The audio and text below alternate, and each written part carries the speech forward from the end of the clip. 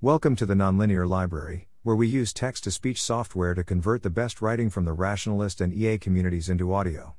This is Policy Work in the European Parliament, Impressions from My Internship, published by EP.Intern on March 13, 2022 on the Effective Altruism Forum. From September 2021 to February 2022, I worked as a trainee in the European Parliament for one of the political groups. In this post I am reflecting on my perceptions of the influence of political advisors working in the Parliament and on some other aspects of work there. My overall judgment is that political advisors can have some beneficial influence in some situations given the wide reach of EU legislation among other factors. Working as a political advisor in the European Parliament. There are two types of political advisors in the European Parliament: advisors working directly for a member of the European Parliament, MEP, and advisors working for a political group. The former are known as Accredited Parliamentary Assistants, APA, and I will refer to the latter as group advisors. The word assistant in APA is a bit deceptive, because APAs usually play a key role in the MEPs' political work. Few perform exclusively administrative activities, although many are also responsible for administration.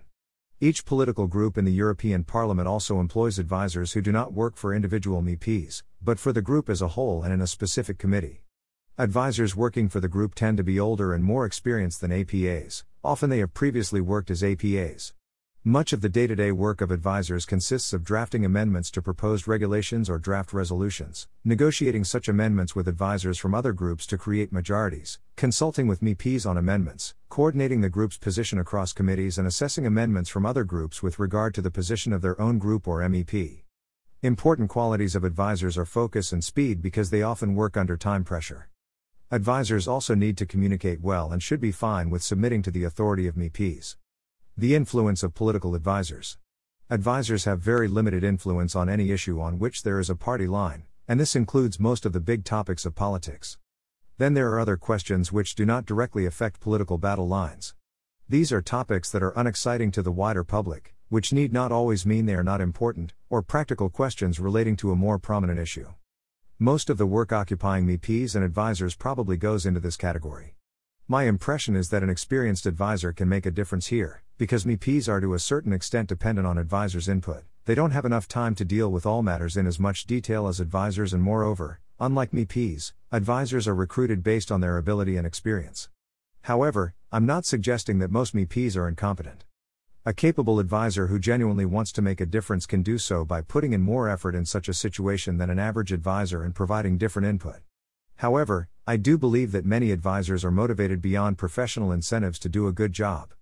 Of course, an advisor can also make a positive contribution to legislation through special expertise in unpoliticized areas, especially since the counterfactual advisor is likely a generalist, not an expert. I have not had direct experience of the work of APAs, but I have had exchanges with several of them and asked them in particular about their advisory role. The unanimous answer was that MEPs do care about their opinions and advice. Their advantage relative to the group's political advisors may be that they can establish a far closer relationship to their MEP, possibly making their advice count more. A disadvantage is that APA's productivity is, to varying extents, lessened by administrative work. An observation I made which carries some information about the influence of advisors in the political process is the fact that advisors are silent during MEP meetings even within the own group. There are meetings where one MEP meets with advisors to discuss with them, but there are other meetings where several MEPs of a group within a committee or across committees discuss an issue. Even though advisors always attend such meetings when they are relevant to their responsibilities, they never take the floor. Work and culture in the European Parliament.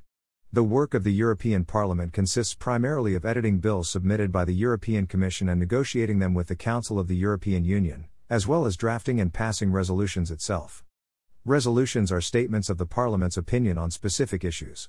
For example, they can be addressed to the Commission and formulate Parliament's expectations with regard to upcoming bills. Parliament is divided into committees responsible for different policy areas. Within committees, work is further divided between MEPs. Every file, i.e. a legislative project or a resolution, has a MEP from one group responsible for it, the rapporteur, and each other group appoints a shadow rapporteur responsible for this file within the group. The best way for an MEP to affect a file is to be rapporteur or shadow rapporteur on it. Most MEPs belong to one or two committees and also have substitute membership in one or two others. The day-to-day work of Parliament takes place within the committees, rather than in plenary. At the moment, Conservatives and Socialists do not have a majority together, so they are dependent on the other groups. Indeed, many compromises are negotiated on a very broad political basis and enjoy the support of conservatives, socialists, liberals, and Greens. I generally found the atmosphere between these four central groups relatively cooperative. Sometimes disagreements between different committees are more pronounced than group differences. I once took the lift with two conservative and a socialist MEP from the committee I worked in. They were lamenting how difficult it was for them to convince their respective group members from other committees of a position everyone agreed about in their own committee. In other ways, however, the culture of the Parliament does not transcend the prejudice many people have of politics. Evidence and deliberation play a subordinate role there. Debates in committees and in plenary are often shallow, and I wasn't even too impressed with the rhetorical prowess of most MEPs. Maybe my biggest frustration about the political culture was the unwillingness to be explicit about the necessary trade-offs between contending objectives to avoid being perceived negatively by certain interest groups. The power of the European Parliament. The European Parliament has the reputation of having less leverage than the Council.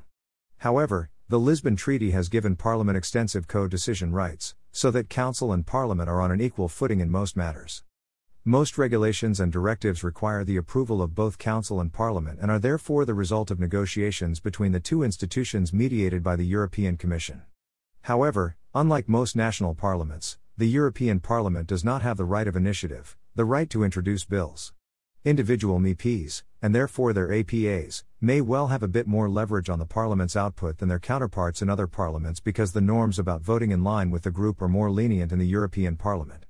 Internships in the European Parliament. Advisor jobs are generally competitive, and internships are an important way of starting a career in Parliament and in the European institutions more generally. Many advisors are former interns.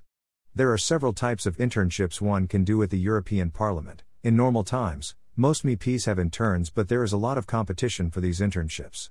You should not be shy to send them unsolicited applications, since some MEPs simply don't publish job postings for internships, which also means that there is less competition for these internships.